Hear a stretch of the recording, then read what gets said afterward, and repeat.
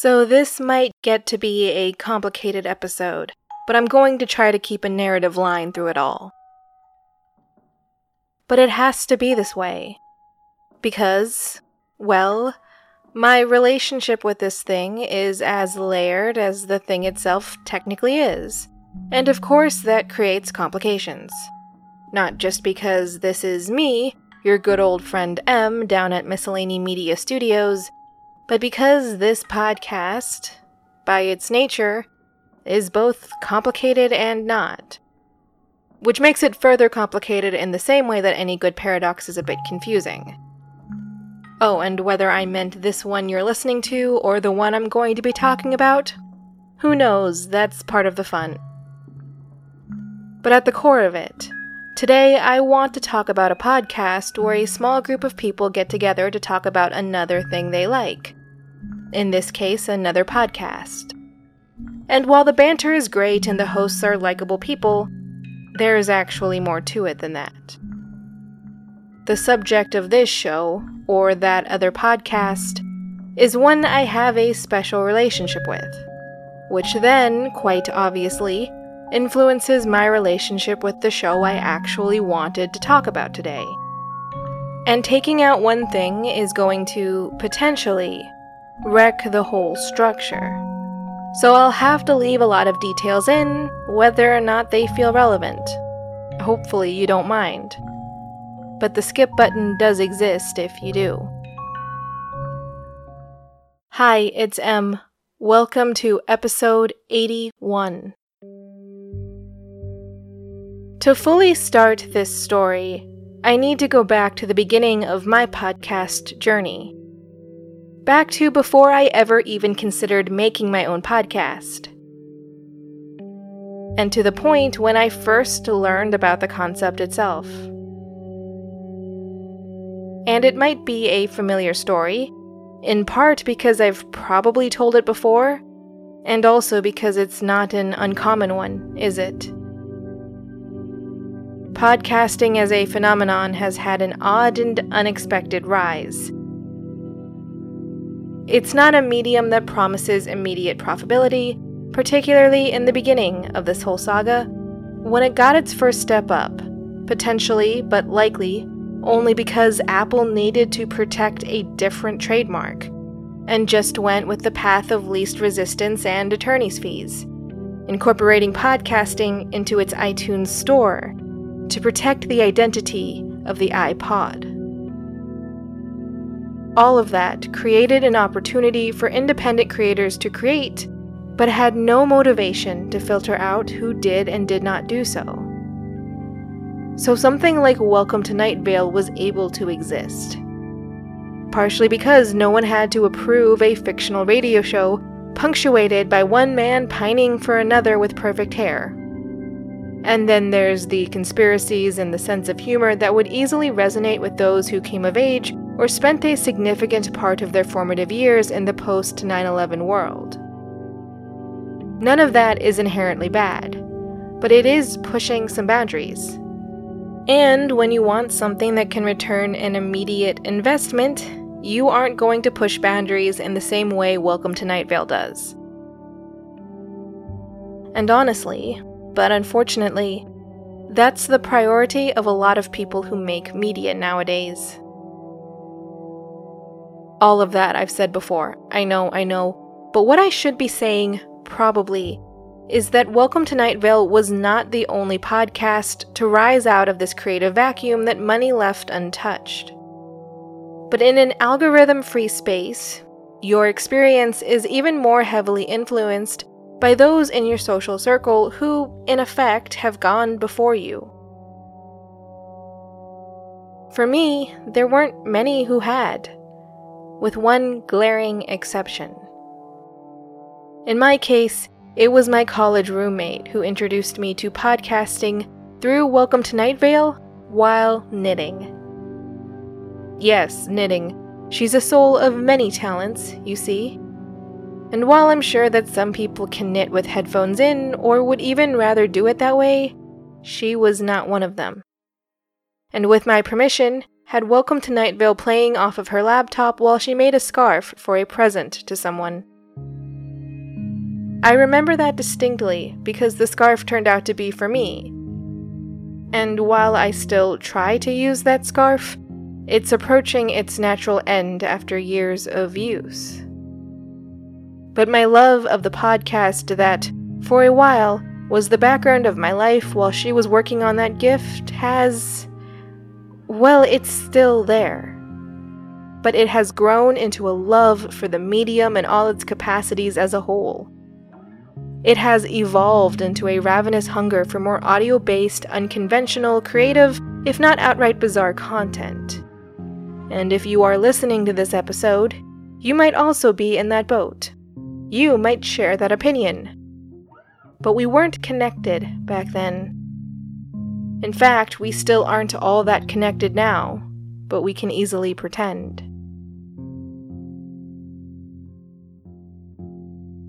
There's something about Welcome to Night Vale, or Night Vale as an entity, that strikes the imagination and engages it in the sort of dialogue that can't easily be ignored. In a couple of ways, I have always thought. I mentioned that despite all the real-life conspiracies and government corruption in Night Vale, there's still something utopian about it. Because there is still a sense of community within that community. Members haven't turned on each other for superficial reasons. We might have our disputes, sure, but it's not the same general dismissal that you see in the world outside of the desert community. For those who have felt ostracized even by their own immediate family, for their sexuality or gender identity as examples that are readily apparent, there's something appealing about Night Vale, because it stands to represent the sort of home you did not get to experience, that you were deprived of in the place that could have been home. For all of that community's faults and reasons to not feel safe, like the librarians, for example, you can still feel as if you have a place to belong, entirely as you are. No questions asked. On the other hand, this embrace of the absurd, but still very real and possible conspiracies, in a humorous way, calls attention to the anxieties that maybe a lot of us have, in a way that is not so threatening or imposing. Take the constant surveillance in Night Vale, or even being told how to speak into the mics that are hidden in your lamps. All of that comes at you like it's nothing. And by some measures, it is nothing all that new. It's an increasing part of our lives as security becomes the dominant virtue of a civilized nation. Or so they say, seemingly without any thought to the consequences. Or on the other hand, there's that continued denial of things that we as listeners can tell are real in Night Vale, like angels. Citizens of Night Vale are being made to question their very reality. And that is no small ask, but it is one that is sometimes made of us in the real world. All of that does make you uncomfortable in the abstract, but the ability to laugh and dissect what could otherwise scare us, as we see in Welcome to Night Vale, can be therapeutic. It's a diffusion of the tension, and strips these things of some of their power over us, even if the consequences of those things might still be there, in ways we don't fully understand. It comes down to the simple fact that narrative engagement is empowering. But of course, stories are always better with your peers, or with an audience, be they familiar to you or strangers. You just can't take them in by yourself. And fandom is pretty great for that.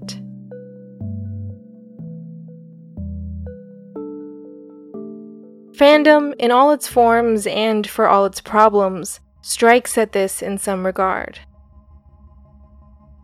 It can be hard to understand or explain, but also it seems inevitable. In many regards, and this is an argument that needs to be made more substantially elsewhere. But I do think that fandom can be a healthy outlet for a tribalism impulse, i.e., I want to connect to other people, and doing so around common traits or shared likes is doing it with a sort of training wheels on. It means the responsibility of maintaining that connection isn't simply on you or this other person, but also on this shared thing that accomplishes its purpose by the mere fact of its existence. I don't need to worry about giving you reasons to like me or talk to me, when I can always defer to this thing we have in common and discuss it. And in most iterations of fandom culture, nobody gets hurt by that tribalism.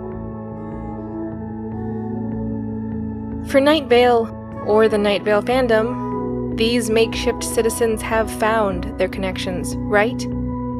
They have something, despite being spread all around the world. Predominantly in live shows and online spaces. But when I first found Welcome to Night Vale, I did not really know how to navigate those spaces, or had access to them. I had been a child kept off the social internet by time constraints, not so much overbearing parents, which wasn't exactly a thing in my household. But overbearing parents can be worked around if you're careful, but time constraints not so much. They are a more real barrier because you can't really create hours to add into your day. And in college, when I actually started listening to Welcome to Night Vale, I was in a super small town. A lot of universities are, for a variety of reasons that need to be discussed elsewhere. But whether or not you agree with those reasons or that phenomenon, assuming you know about that, there are consequences to that placement. Some more serious than others. But one of them, oddly enough, is that students should not expect any of the touring shows they want to see at a theater near them. I mean, our college had a good theater, the sort of theater that was well known in certain circles. But at the time, those circles did not include podcasters. In fact, I'm pretty sure they still don't. So I was left alone, wanting to pick up this fiction and its lore and better understand and dissect Night Vale for all that it was. But that's not the sort of thing I could have done on my own. And my roommate loved Welcome to Night Vale, but not in the same need-to-be knee-deep in it way. For her, it was the equivalent of an acquaintance. It makes for good conversation and good company in the background of her life, whereas I wanted Night Vale to be a more sustained part of my actual life. First world problems of the highest order, you would say, and rightfully so. I know this is not some grand tragedy, just a lingering annoyance. I still wanted to get deeper into that world. But I also had an increasing number of shows that I loved listening to, and those were shows I could turn my friends and family onto, or go deeper into the internet where the fan communities were. So I had outlets for these other loves, but never my first love, and I never quite got over it. But I did try. I went to a live show when I was in graduate school, in a big city, and I tried the online fandom life. But I'm too shy to make friends at an unfamiliar theater, and daily life makes even having a podcaster Twitter presence next to impossible for me to maintain, and I kind of need to do that. Luckily for me, not being in Night Vale doesn't matter in a meaningful way, I guess. Or else I would be painfully disappointed, or maybe in physical pain. There are definitely things worse than this, is what I'm saying. I'm not mistaken about that. But then, when Good Morning Night Vale came along, I just got to be excited, happy, eager to engage the thing. And now I am finally going to get to tell you what that thing is. This thing is the official Welcome to Night Vale recap show, where 3 voice actors involved in the production go back to the beginning and talk about their memories of each episode or where they were at that time in their lives, fan theories, fun observations, and the like. And I love that show. I really do. And there are two, sometimes deceptively simple reasons that I love it so much. The obvious one is one you are expecting. It would be that this is an outlet for what I have always wanted to do. I have always wanted to dive deeper into the Welcome to Night Vale world, or lore, or fun facts, which is the entirety of this other podcast. And as an audience member, I get to do it with people who are genuinely fun and enjoyable to listen to. In fact, listening to this podcast can be somewhat awkward on public transit because of the constant chuckling and smiling that you would think I wouldn't be so self-conscious to do, because nobody cares about anyone else on public transit or in the big city, more generally. And this is what I've always wanted, right? Well, right. But here's the second thing. The sort of engagement I can muster up at this point in my life. Because I can listen. I can call in if I feel the need to, or I can just listen. But even if I can't do that, well, the episode will still be on my phone when I can. Later. It will wait for me. And it won't judge me for being late.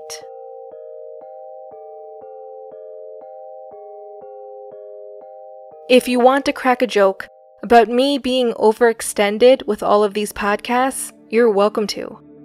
But much like a Simpsons did it moment, I've made them all before as a way of dispelling the tension between my urge to create and the requirements of such. Which is still not a great way to cope, but it's not nothing. I guess. But the point is that yes, it can be a lot. Especially a lot to add on to a full-time job and other life odds and ends that come up, especially when you have pets. Maybe this is me being needlessly naive and dumb, but I think I'm managing it somewhat nicely. And by nicely, I mean I'm delicately hanging on sometimes. And one thing can always tip the balance away from, or in my favor. But that does not change the fact that I still have my loves and passions, that there are still things I want to engage with because they bring me a sense of joy that comes at a minimal cost. And even that cost I can't always offer up. But then I can disengage, take a break, and come back later. And that's a small thing, isn't it? Not keeping up with a podcast. But it also plays into an overwhelming fear of mine, that I can't offer up enough of myself to satisfy friends or potential romantic partners because I'm already overextended and maybe never had that much to begin with. I don't know. But I feel like, or I'm afraid that, I'll never have enough to give to someone, of me, assuming I'm worth something. Wanting to be enough can't be that uncommon of a fear. But still, I feel as if I am not fully explaining this thing. But that I am afraid of coming up short on the transactions that truly matter to me, the relational ones. Maybe it's just the context that creates confusion. Because this is perhaps an odd context to think about personal failings. But I always wanted to be part of a fandom. I was just never good at it, for a variety of reasons. But this is a rare type of fandom for me, one that I can participate in. One that I can enter into or leave on my terms, which is hard at this stage in my life. But this is a way I can do it. This is a way I can finally feel like a part of Night Vale. And I appreciate the invitation. Especially when I can't take it.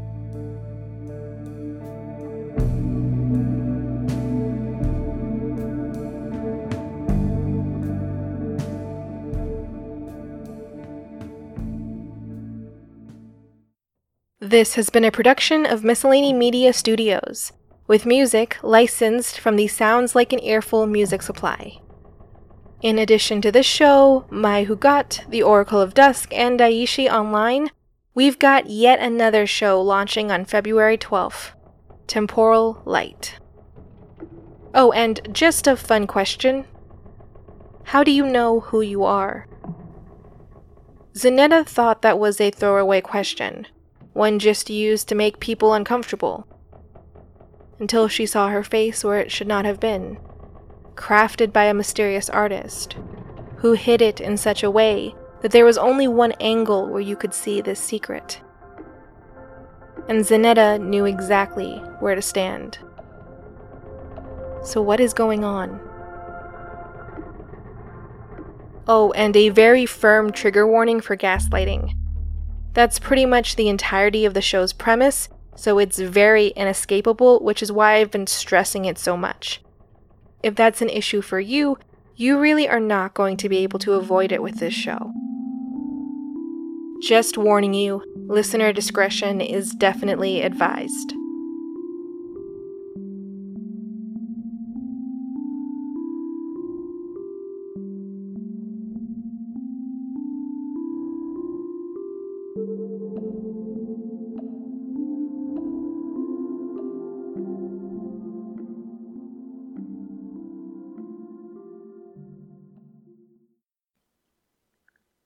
Hello? Hello? Can you hear me? Are you listening? Not only to the sound of my voice, but the contents of the words I am speaking. The meaning, thoughts, objects, and concepts a specific selection of people have assigned to specific sounds. Frick, I don't think you're surprised by my nonsense, right? This is par for the course with me. I think you're used to it by now. My weird, rambling thoughts sound completely normal to you, because you would have heard them dozens or hundreds or even 1,000 times before. And for a while you chose to stay, I guess. I mean, I was the one who left, right? That's what happened? I think that's what happened. Anyway, I'm trying to tell you what I know, why I disappeared, and why I'm trying to come back. This isn't an excuse. I hate those. It's an explanation. I'm not trying to stand behind the story so it can shield me. I'm standing beside it, arms extended to the side, leaving my vulnerable points exposed. All the more reason to trust me, I guess? I hope. But really, I didn't remember you. I was made to forget. I was forced to. Really. And I'm trying to remember you now, and us, and everything. But I can't do it without you. Please help me.